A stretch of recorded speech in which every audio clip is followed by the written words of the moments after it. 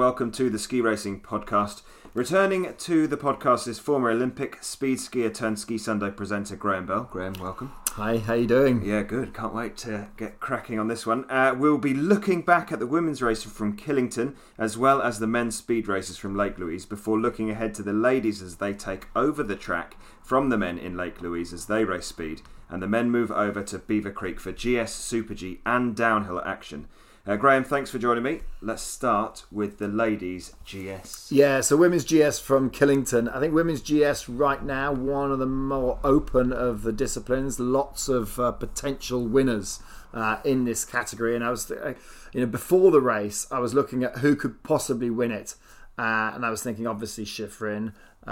We had Robinson. Obviously, she'd actually hurt her knee prior to the race in Solden.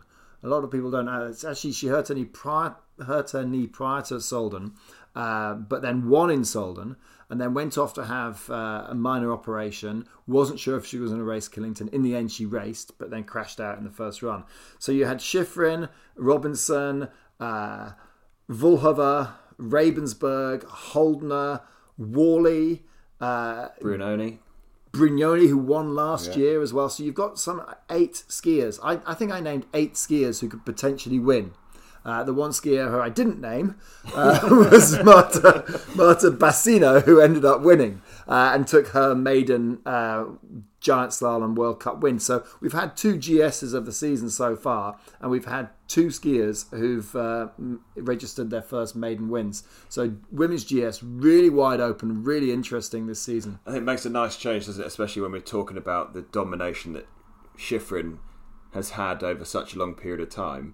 And like you say, both giant slaloms, both been a turn up for the books. And to have Schifrin only just getting her act together to get back on the podium. She nearly missed out on the podium at her home race. Yeah, well, she got third in the end, and with the second that she got in Solden, she is still leading the giant slalom World Cup. She won last year. It's quite funny though, because she didn't win Killington last year. No. And she obviously didn't win it this year. I think the last time she won a giant slalom on home snow was Squaw Valley a couple of years ago. I'm not really sure. Yeah. I was trying to work out why it's not gone her way in Killington yet. Because I've got a theory for this. Oh yeah, good. So right, okay. I was thinking that what Killington need to do to allow Michaela Schifrin to win the giant slalom is they need to just pour a whole load of water onto the hill from the very top right the way down.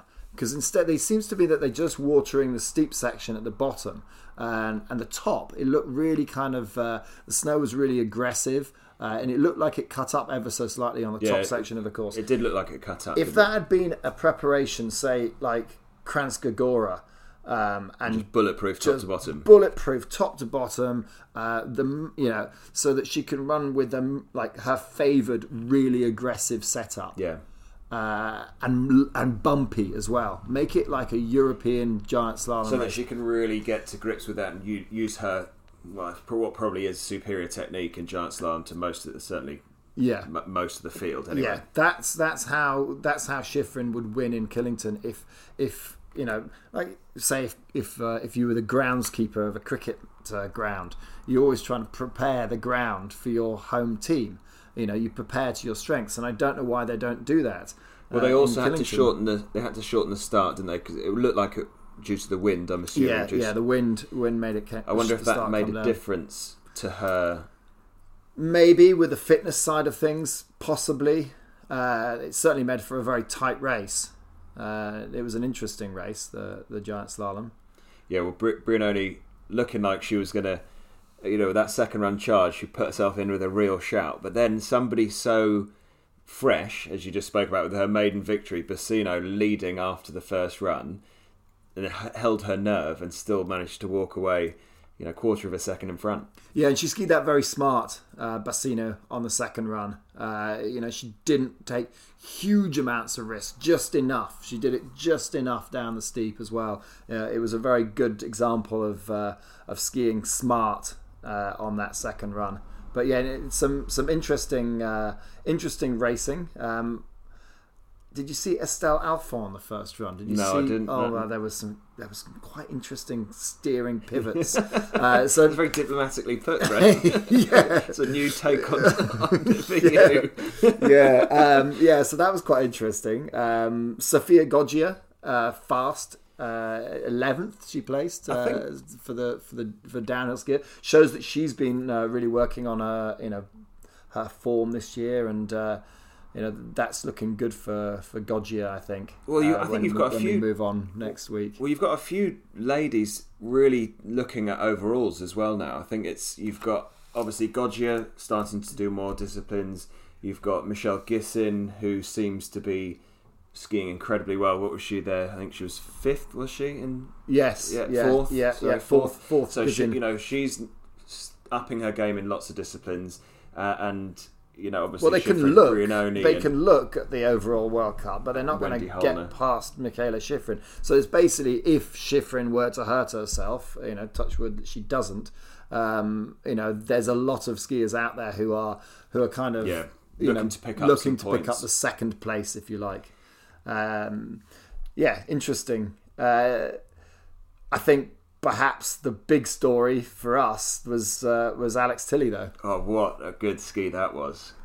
Brilliant. On the first run, very, very windy on the top for Tilley. Very windy, and she came through it, kept her head, skied well through that, difficult conditions, just snuck in. I think she was 27th when she came across the line, and it was like, oh, but she started 51st, so there wasn't that many left in the race. I think there was only 60 left in the race. So it's like, this every single skier down. It's like, I was watching on Eurosport Player, and because they didn't show it live on Eurosport TV, so I was watching on the player, and so you get it with ambient sound. You don't get any commentary. You're just watching, and it was actually interesting. I was watching, and it was just, you could hear, very, very nerve-wracking right to the very end. You could hear the wind blowing on the top of the course. Just whistling past the cameras. Yeah. But what a second run. So she placed equal 30th, and then because she had the higher start number, she went second, because she would have been adjudged to have done better than the person with the lowest start. Maria Therese Tveberg started 26th, and so they tied. So when they flipped the start list, Tveberg went number 1 and did Tilley a favour by crashing out. And actually caught, overloaded the inside ski. The inside ski bit, and that's what it did for Robinson as well in the first run.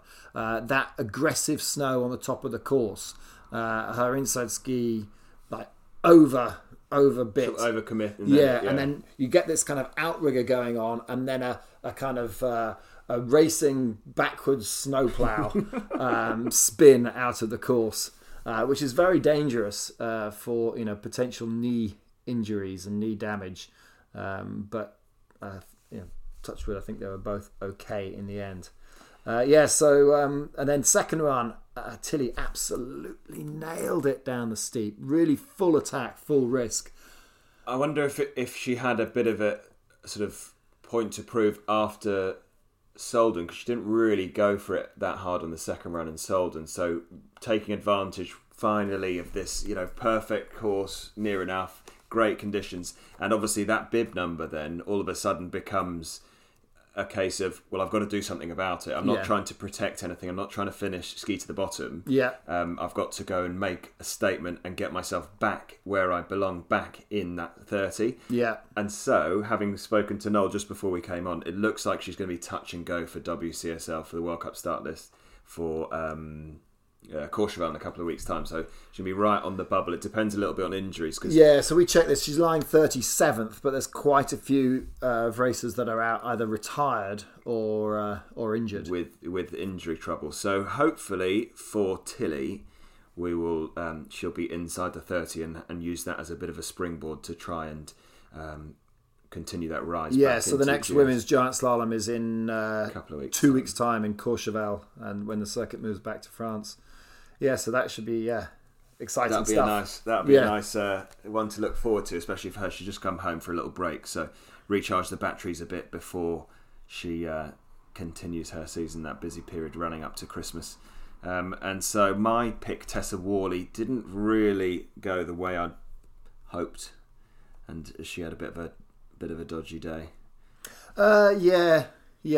I mean, 5th place, still pretty good. Yeah, well, I mean, half a second off Bassino. I mean, I wouldn't have picked Bassino. I was hoping that Mette Hovrat would do better. That was my kind of outside shout for the win, but not to be. Italians just very, very strong. Yeah, they must like that. Those sort of snow conditions. Obviously, something they've been training on. And so, if we move across to the slalom, I think Schifrin really put the hammer down, didn't she? Absolutely. I don't know. She did it the same last year. Didn't go as well as she would have hoped in the giant slalom last season when she was 4th, missing the podium, and then smashed the slalom the following day, and she did exactly the same. Well, this is 4 years in a row now that she's won the Killington slalom. And she loves the hills. It's steep enough, it's challenging enough that she can really blast. And I was thinking, what is the one thing that Schifrin does well? And I think the answer to that is everything. The one thing that she does well is everything. Basically, there's not a single fault to anything that she does. She's one of those skiers where you can't point a finger and say, Bodie Miller, he's great at this. Yes. Or Marcel Hirschi, he was great at that.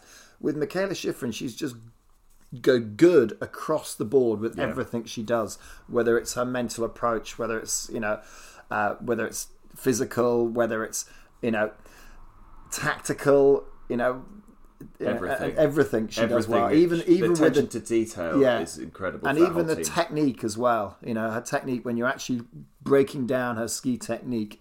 The line that she skis. She skis quite a rounded line, which I think makes a good advantage for her when you get the second run and it's a little bit rough, it's a little bit bumpy. In the interview afterwards, she said she felt like she was going to fall on every gate. She was certainly not resting on her laurels in that second run. Off the steep and onto the flat, she had a couple of moments where she did, like you were saying, bounced into a couple of ruts and just risking everything. But 2.3 seconds near enough that she took that. 2.29 over Petra Vlhova. And it was night and day. Schifrin skiing that on that Sunday was absolute night and day. It's pretty much. Yeah, she didn't win the second run because it did get quite cut up. The second run was won by Nina Harva-Loseth, who placed 5th and matched her performance that she did in Levy, also got 5th there.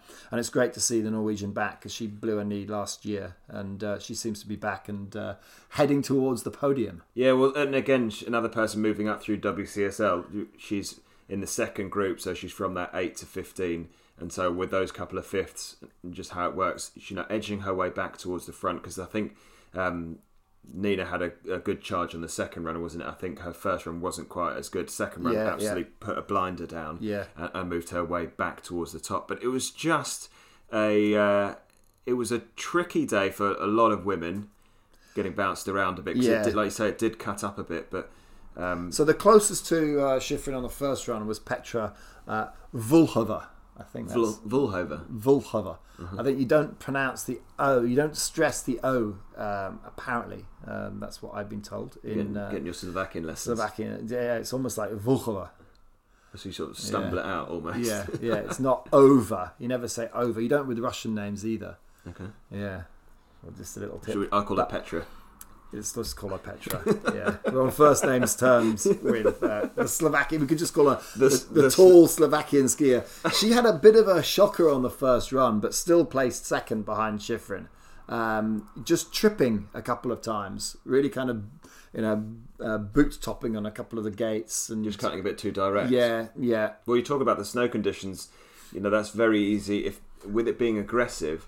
Those slight moves, if the tips are slightly too sharp to what she was after, that the ski will bite a bit quicker and then, she'll boot out on a few gates. So, I mean, she's going to have to do a lot more changes to make up over 2 seconds as we move forward through the season. But let's hope somebody can get a bit closer to Schifrin to make a bit of a race of it in slalom. Yeah. Third place, Anna Sven Larsson.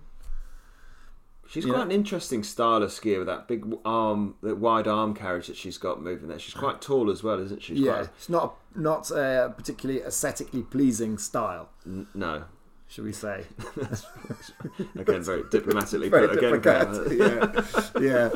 And what about the Austrian team, the Katarinas? Trooper and... lots of Katarinas on the Austrian team, isn't there? Yeah.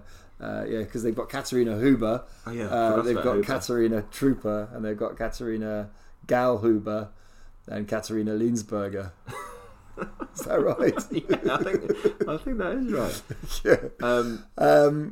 Well, they've got it. The Austrian tech side of stuff is not quite having the same rewards that they do on the speed side. So I think you've got to have some of these ladies stepping up. I mean, you got Linsberger, who's I guess ultimately still getting to grips with that Rossignol equipment after the well, she was going to switch to Kessler, wasn't she? Debacle. Now, I've skied on a couple of Kesslers, and they were... Did you used to race them? No. I mean, the guy from Kessler was Surbruggen. Okay. Back in the day, and Kessler did make some good race skis. But when they came back onto the market, I've tested them. I tested them at the SIGB ski test, and they were very much a free ride ski. They had a feeling of a free ride ski.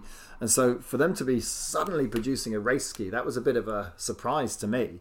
But obviously Linsberger liked them, wanted to ski on them, but couldn't get a boot that would allow her to ski and split the kind of ski pool. Yeah, the ski pool of having to go with boot binding and ski manufacturer all in a wanna.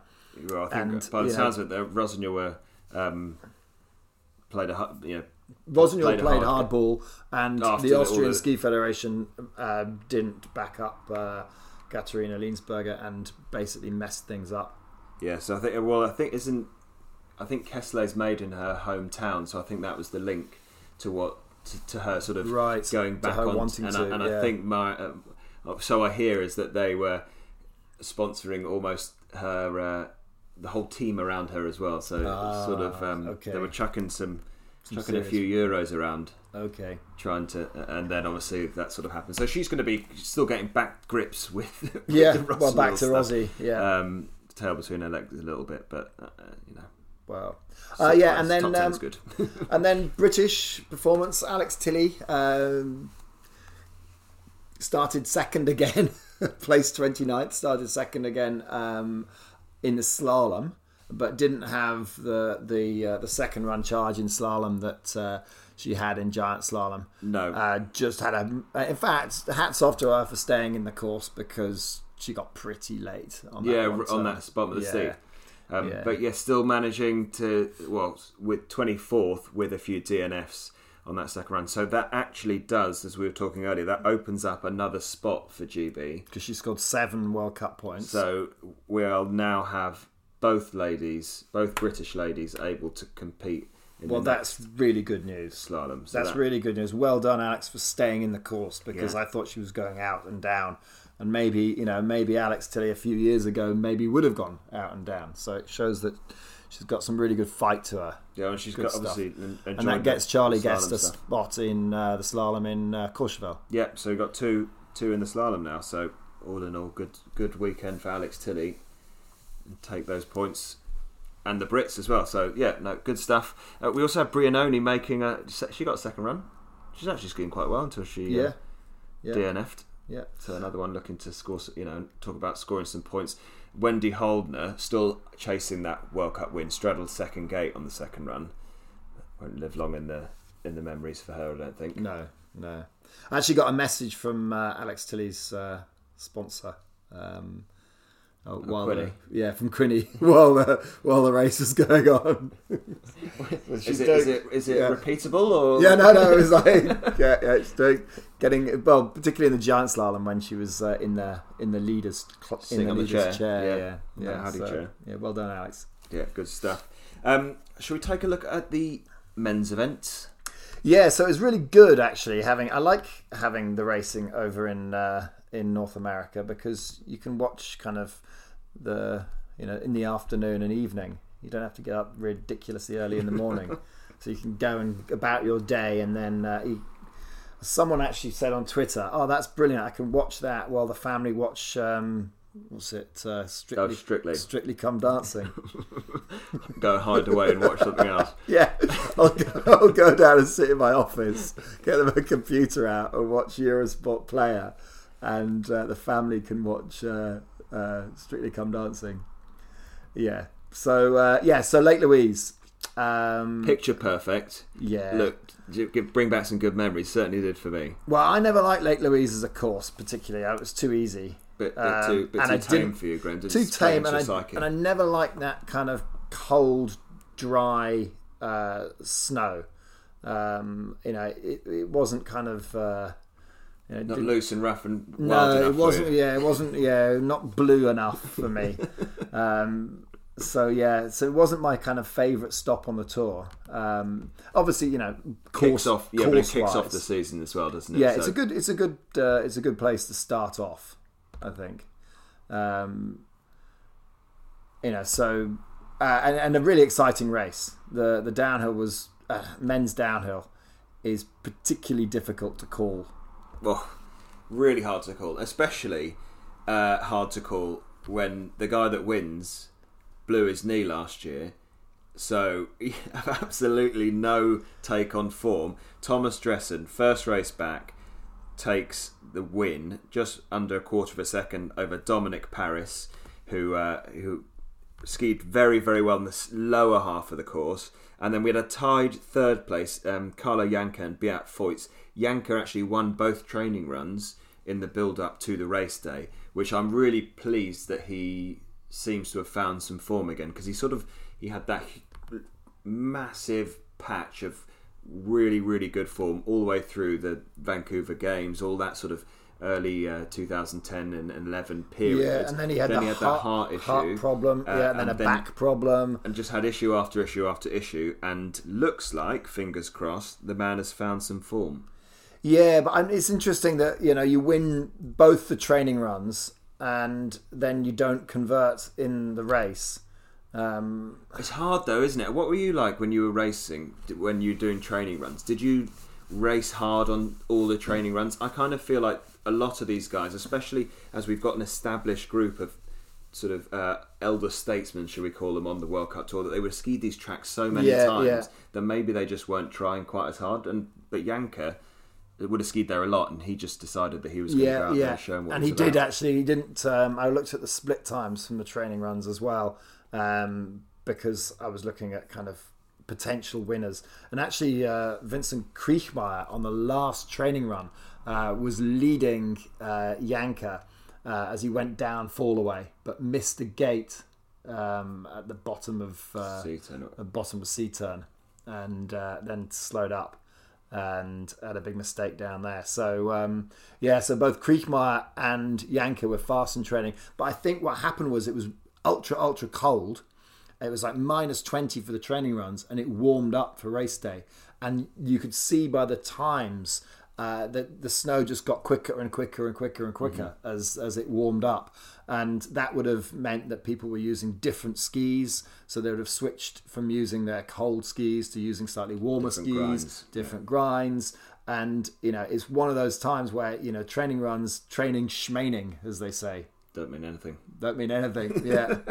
And so that was that was the case. And you come back to the two that were strong last year in downhill, Dominic Paris and Beat Feutz, and you're thinking, right, okay, it's going to be between those two. And Feutz went down number 5, took the lead. Janka came down right after him, number 6. Now the way that it works in downhill, if you're an odd number, it means that you're in the top 10 in the world. If you're an even number, it means you're between between 11 and 20. So Janka's ranking not quite as good, but was lucky with his draw. Was drawn 6, started right after Feutz, tied with Feutz, and then Paris came down and beat them. and took the lead, and then Dressen came down 13 and won it by 200ths of a second. Very, very exciting race.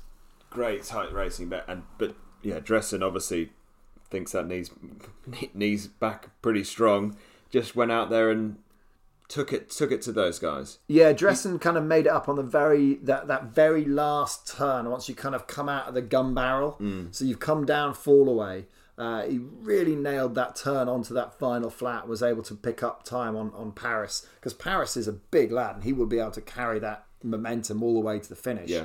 Dressen isn't quite as large. Still as a unit though, isn't he? Yeah, he's still he's not as tall as Paris. I mean, Paris is tall and big. He must be 100 kilos plus. Yeah, and maybe even 110. Yeah, but one thing I'd say about Dominic Paris is he looks in really good shape this year. Like physically, he doesn't have that same kind of coating. I'm not sure. This is not what I'm insulation from you when you're coming on the podcast. All of these PC terminologies. He doesn't have the same. The BBC. He doesn't have the same insulation coating as he had last year, and that's making a difference to his skiing. And particularly, I mean, did you see him in Solden? He missed the cut by, I think it was just a couple of tenths of a second in giant slalom.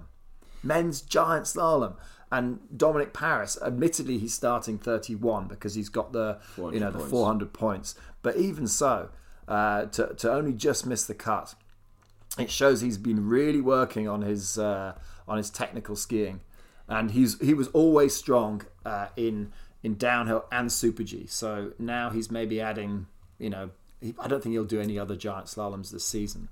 But he's there for the combined. Well, I wonder if he'll do it for Beaver Creek, because he'll be racing downhill Super G and then GS, and then maybe stick a GS he may well race the GS. But then I think you're probably right in terms of, because most of the time the Tour doesn't fall that way with giant slaloms being so close to a downhill. But you're right. He's definitely looking to step into that Hirscher hole. Now, the last time a downhiller won the overall World Cup, an out-and-out downhiller who didn't start any technical events or any combines, was Luc Alphon back in 97, I think it was, when he won the overall World Cup. That far back? Yeah. That's the last time a pure downhiller has won it, and it's virtually impossible to do with the number of races. There are more tech races than there are speed races, and it's so hard to be consistent. You have to be winning,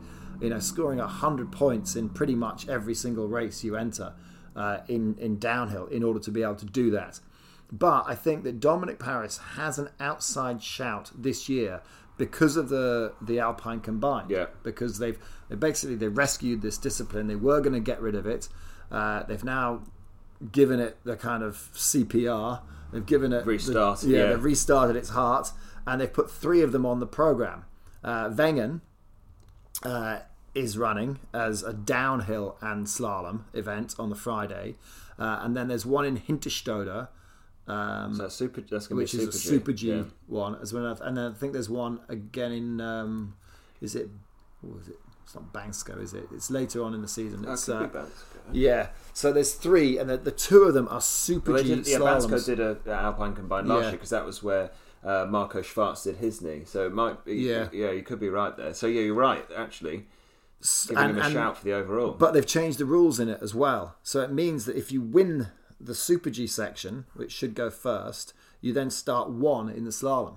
So, Dominic Paris, if he could easily win the Super G, he probably will win the Super G, he'll probably win the one in Wengen, he'll win the downhill section in Wengen. It means he gets to ski 1. Fresh tracks, fresh course. You've got his biggest rival for those Alpine Combines is Pantero. Pantero will do pretty well in the Super G, so he'll be starting probably in the top 10. Yeah. Pantero will probably beat Paris, but Paris will only lose 20 points to him. Well, yeah, and Pantero's obviously got a little bit of work to do in his slalom, seeing as he missed the cut in Levy. So yes, there is that. Yeah, he's gonna. It's slalom skiing He didn't even make that many mistakes. No big mistakes in Levy. But he'd been training really well, apparently. He'd been skiing really fast, really fast, and then just wasn't quite at the races when it came to results in Levy. But we will see. The person I was disappointed that I didn't see a little bit more on was Bryce Bennett from the States. I kind of thought, and I mentioned it when I did my picks for this race last week. I had him as an outside shot because he'd skied so well last season and he'd got a bunch of top. Was he fifth, fourth, and third like back to back during last season? And I just thought this track might suit his sort of style. It's got a great tuck. He folds himself up lovely. Really nice for a tall bloke. Gets down into a small position, down in 23rd place.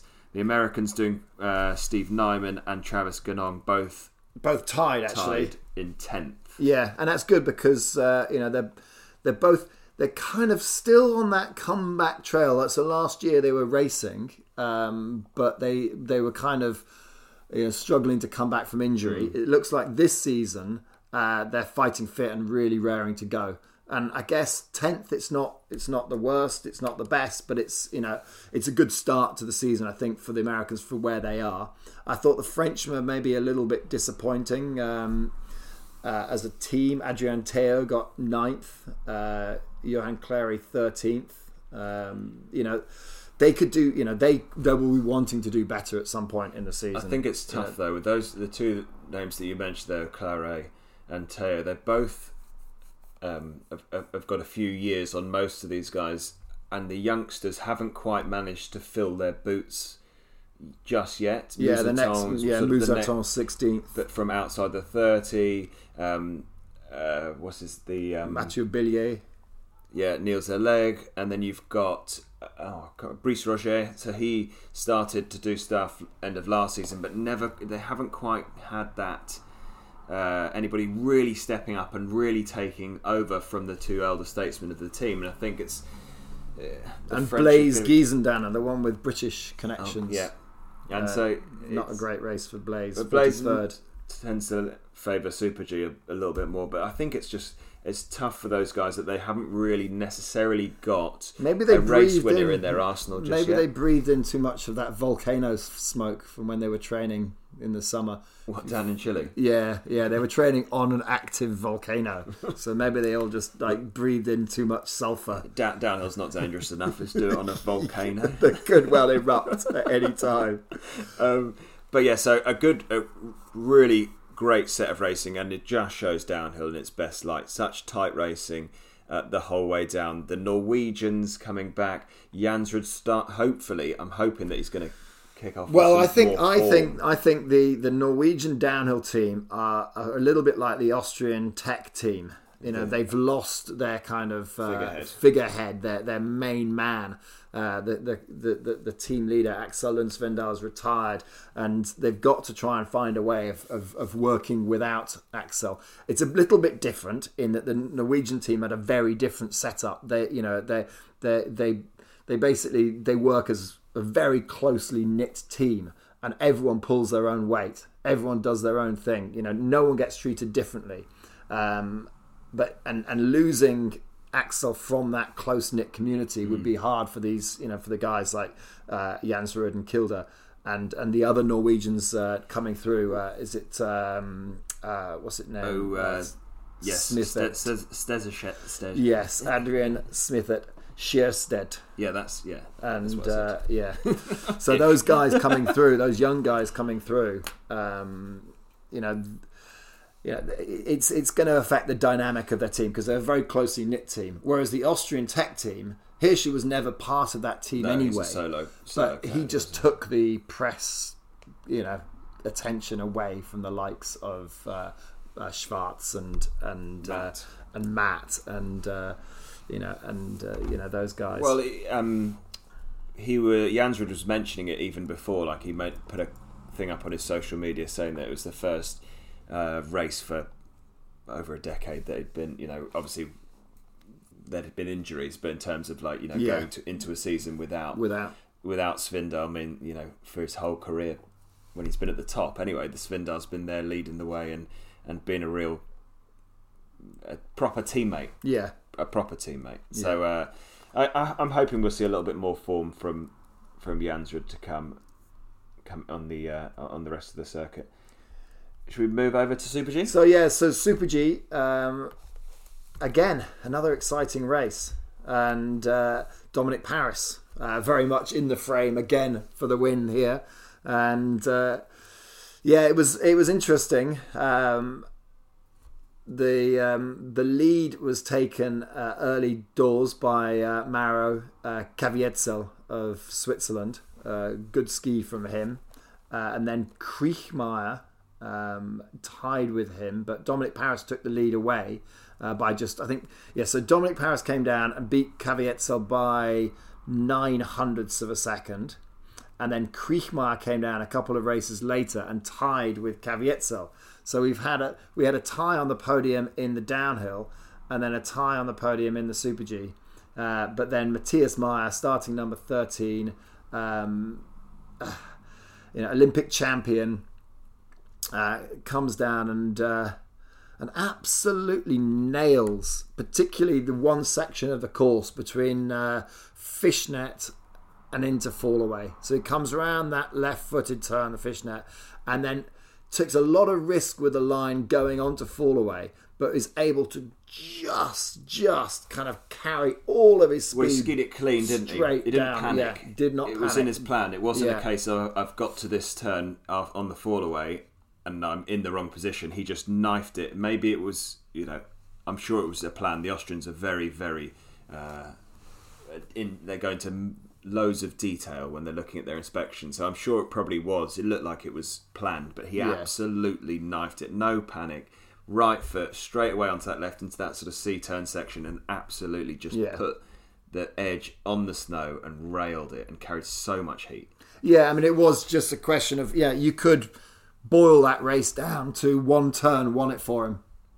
Just carried, and because that's that whole section of C-turn after you go break away onto it, that is the bit that then carries the heat for the whole of that bottom section. It's a very, very flat section just as you come through that gun barrel part, and then before it turns right down towards the finish, which is again a little rolly. There's nothing really going on there, and so that one turn that you talk about, that C-turn section, is the key to that racetrack, and he absolutely nailed it. 0.4, which is a decent margin, especially again, Bib 13, like the races had come down, he'd had a chance to have a little watch of what was going on and just went... 0.4 is massive, because if you look at how close everyone was stacked, up to that point.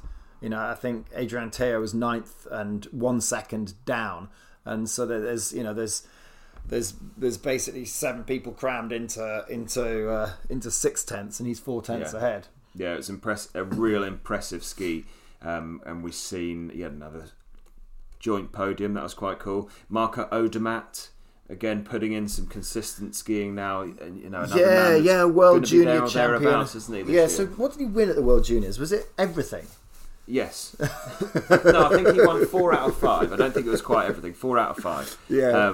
I can't remember which one it was that he didn't win now. But 4 out of 5, and he has, again, we talked about overall, he's got a real shot here, even though he's so young, because I don't think he's won for this year's overall. I think you're talking next year. It's a long shot. Next year's overall, Marco Odermatt. You could probably, if you could find someone to take your money now, you could put a long-term bet on, but you wouldn't collect for a year and a half. Thomas Dressen backing up his downhill win with a top 10 in Super G, sneaking into 10th. I think I was quite impressed with Alexander Olmot-Kilder. He switched back from head to Atomic, and I think he suits Atomic much better. I think he was really nailing it in the Super G in Beaver Creek, and it's not his favoured type of snow.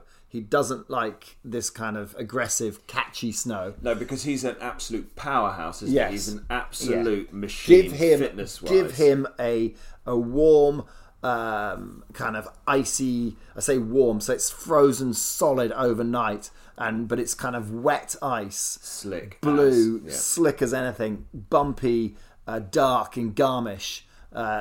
and he's your man. And the way he's skiing right now, he's going to win races this season. You just got to pick that form of you've just got to pick the right one and conditions. He will win. He might even win in Beaver Creek. Depends on the weather conditions. Depends on how they prepare the track. It does tend to be a bit grippier there, though, a little, doesn't it? It seems how much water are they going to pour on? Yeah, that's the question, isn't it? Yeah, and for him to, like you say, to ski at his best, he needs it a little bit more wild and ready. A bit like Innerhofer, somebody that you go when it's rough. Yeah, it's somebody that you go, he's not going to shy away from this challenge. And so you're right. I think he's going to be there or thereabouts. A little disappointing. Beat Foyt's down in 15th. Well, Beat Foyt has never really done great in Super G. He's not your man for Super G. He just seems to kind of, because he's got this kind of like light touch, and what makes him so good at downhill is he kind of is this light touch at the beginning of the turn. He just doesn't have the time to do it in Super G. So the turns are just coming at him too quickly.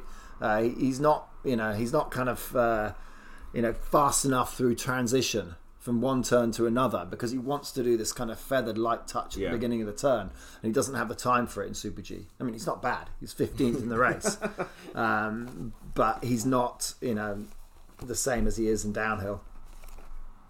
But yeah, a great race all in all, and it's set things up quite nicely. The Austrians looking strong, Matthias Meyer and Kriechmeier on the podium.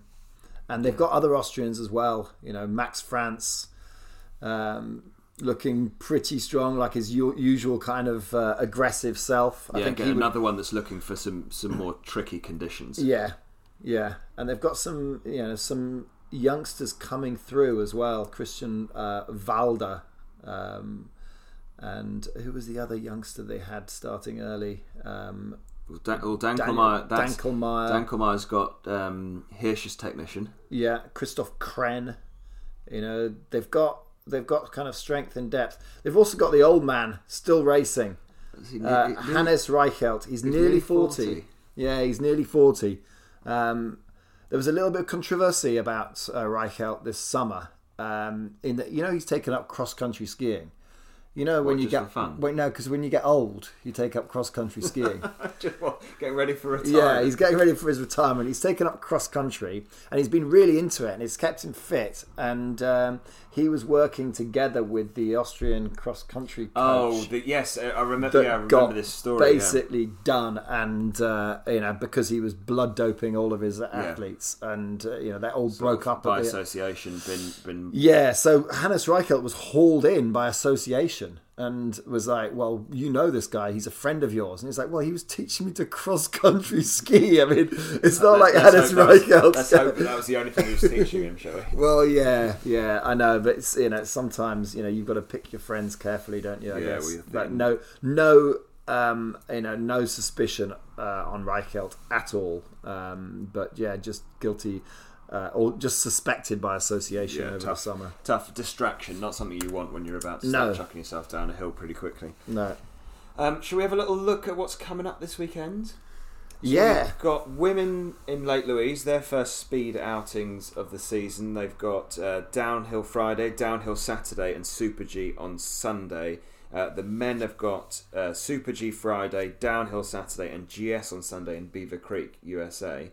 So a busy weekend, both triple day racing. It's tough to call what's going to happen with the ladies downhill, just because obviously we haven't had any. A little bit like it was with Lake Louise. It's quite tricky to start calling winners. No, it's not. Apart from Schifrin. Well, that actually you could say Michaela Schifrin, because the one downhill that she's won. Let's see if she even goes to Lake Louise.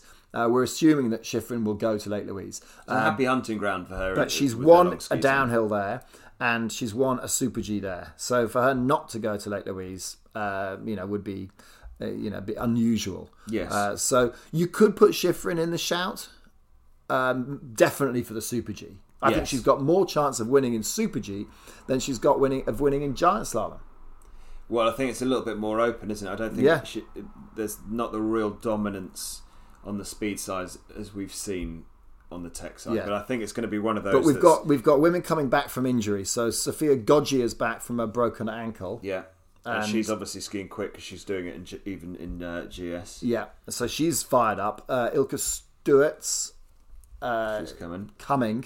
We're not sure how fit she's going to be. We don't know. We have no idea of her form. But last year, while Goggia and Stewart's were away, because Goggia came back and from the ankle, raced the World Championships, and then had a crash in Crans-Montana, didn't she? Or was that Stewart's? Stewart's crashed in Crans-Montana. Yeah, so Stewart's hurt her knee again in Crans-Montana. So, both of those two have had injury-plagued seasons. They're both coming back. While they were away, the Austrians made hay with Schmidhofer and Sieben. So the two Austrians. You've still got those in the shout as well. So I would go with maybe Stewart's because it's her kind of course for the downhill win, or both downhill wins. Yeah. Or maybe Siebenhofer as well, because she won last year. Schmidhofer won two last year. She did the double last in Lake year. Louise. I'm gonna go Schmidhofer. Siebenhofer won in Cortina, did the double in Cortina. So Schmidhofer, Stewart's likes the course. You going? I'll go with Stewart's. Go the other side, and I'm going to go Goggia for Super G. Schifrin. You think Schifrin's going to? Schifrin and Goggia second. Just covering all bases. Yeah, this is going to work. Yeah, this is going to work. But it's going to be good for the women to get the long skis on again and start going quickly. And Goggia firing on all cylinders. I'm going to go her. But and the men. Move over to Beaver Creek. We talked briefly about the course. It does depend on the setup in terms of how much water they put in there. I used to like racing here with that little. It had a little bit of grip through the middle section there. Those big open turns. I think it's an exciting piece. Lots of rolls and undulations. Yeah, Birds of Prey is a great course. The Golden Eagle's as big as it should be. Yeah, the jumps need to be big on the downhill. That's for sure. And. It breaks down quite nicely because apart from that dead flat bit at the top, which is kind of 20 seconds of just ski testing, once you go onto that fall away section, where it just precipices over with that big A-neck creeping up on you on the left. Yeah, it all gets very hairy, very technical, very steep at the top, and then the lower part of the course is all kind of like long radius turns with big jumps, but there needs to be the big jumps.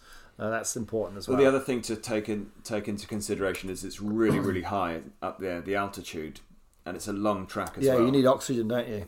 Certainly. Don't give any to Stefan Lutz this year. I think he's going to be steering well clear of any sort of canisters this year. Yeah. So let's pick Super G.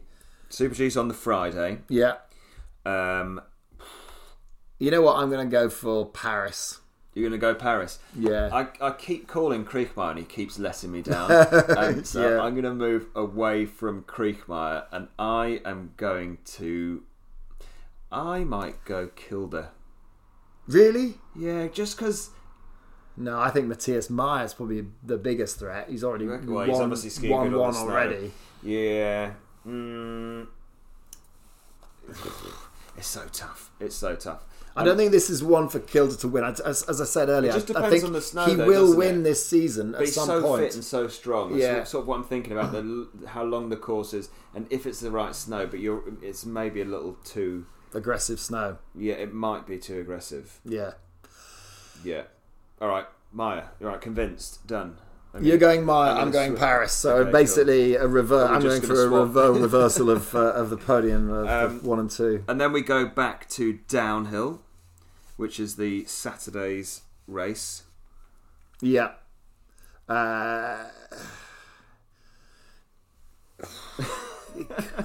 Difficult one. I think it's I don't think any of these are obvious choices.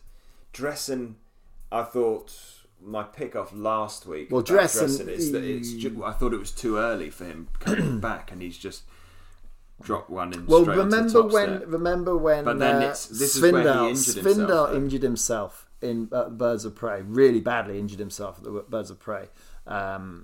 He had the tail of his ski cut into his, almost into his intestines, ripped himself open. And he came back, and did he not win on his comeback?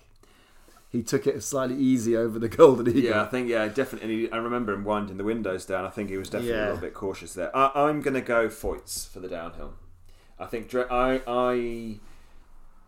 don't know, maybe I'll be wrong, but I feel like Dresser might give this one a little bit more of a wider berth, maybe, with it being... Well, they do have the training runs to kind of get through.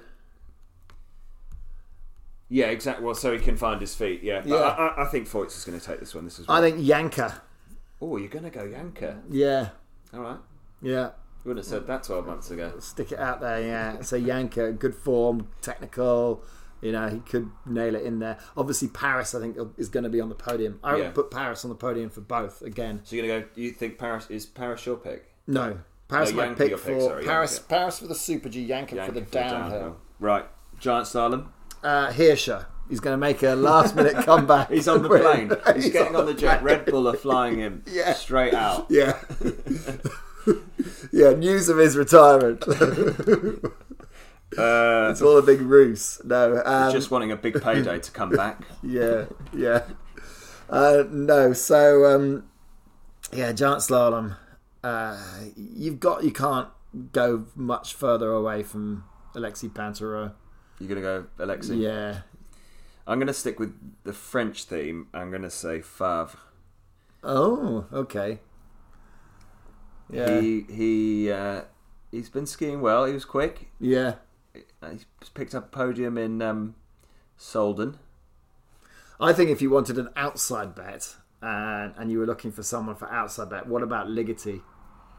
Ooh, it back home. Yeah. Ooh. On the kind of hill. It's almost his favourite hill. It'd be nice to see Ligeti on the podium. Where was he in Solden? Was he fifth? Yeah, he was. Was he fifth? Yeah, I think he was fifth. Yeah. Again, another one. Maybe you wouldn't have said that 12 months ago. No. Off the back of that, home. Yeah, again, home. Americans screaming for the Americans. I think. Yeah. Ligeti. In fact, the Americans had a really good giant slalom in Solden, men's giant slalom. Yes, because Tommy Ford, they were back to back. Yeah. So Tommy Ford was fourth. Ted Ligeti fifth. So yeah. So you're gonna go. No, I don't think. Bet. You're gonna go podium for Ligeti. Yes, I would. But if I could get what's it called? Each way. Because I'm a really experienced gambler. I'm going Pinturault for the win, and Ligeti is my each way to get on the podium. Well, there you go. Yeah, I think it's going to be. I do like Beaver Creek as a race hill. It definitely throws everything at the race, especially in GS. It's one of the longest on the tour. I think it's a minute 15 or something like that. And it's brutally high as well. It's one where you taste blood in your mouth. Your lungs are burning so much that you can taste the blood in your mouth in the last 10 gates. You've got nothing, absolutely nothing left. It is a brutal race, and one that's going to need to be thrown at the kitchen sink at, I think, if you're going to walk away. But I think the calls of Paris is going to be double podiuming, almost certainly. That consistency is going to fare him well. Of course, weather could play a part, and it has done in the past. When Hirscher won the Super G in Beaver Creek a few years ago, I don't remember. He was somewhat fortunate because he started early and then the weather all came in. It can happen. It's been snowing a lot in Colorado. So, you need to check the weather because that might change everything to our predictions. Well, that's my big caveat. It's my get out of jail card. Check the weather forecast. Check the running. Yeah. Excellent. Right. I think that's all we've got time for. Graham, thank you very much for coming on the podcast. No, cheers, Ed. And we will see if those calls come in. Yeah. Or if we're miles off. Yeah. But we'll see. Thanks again, Graham. Goodbye for now.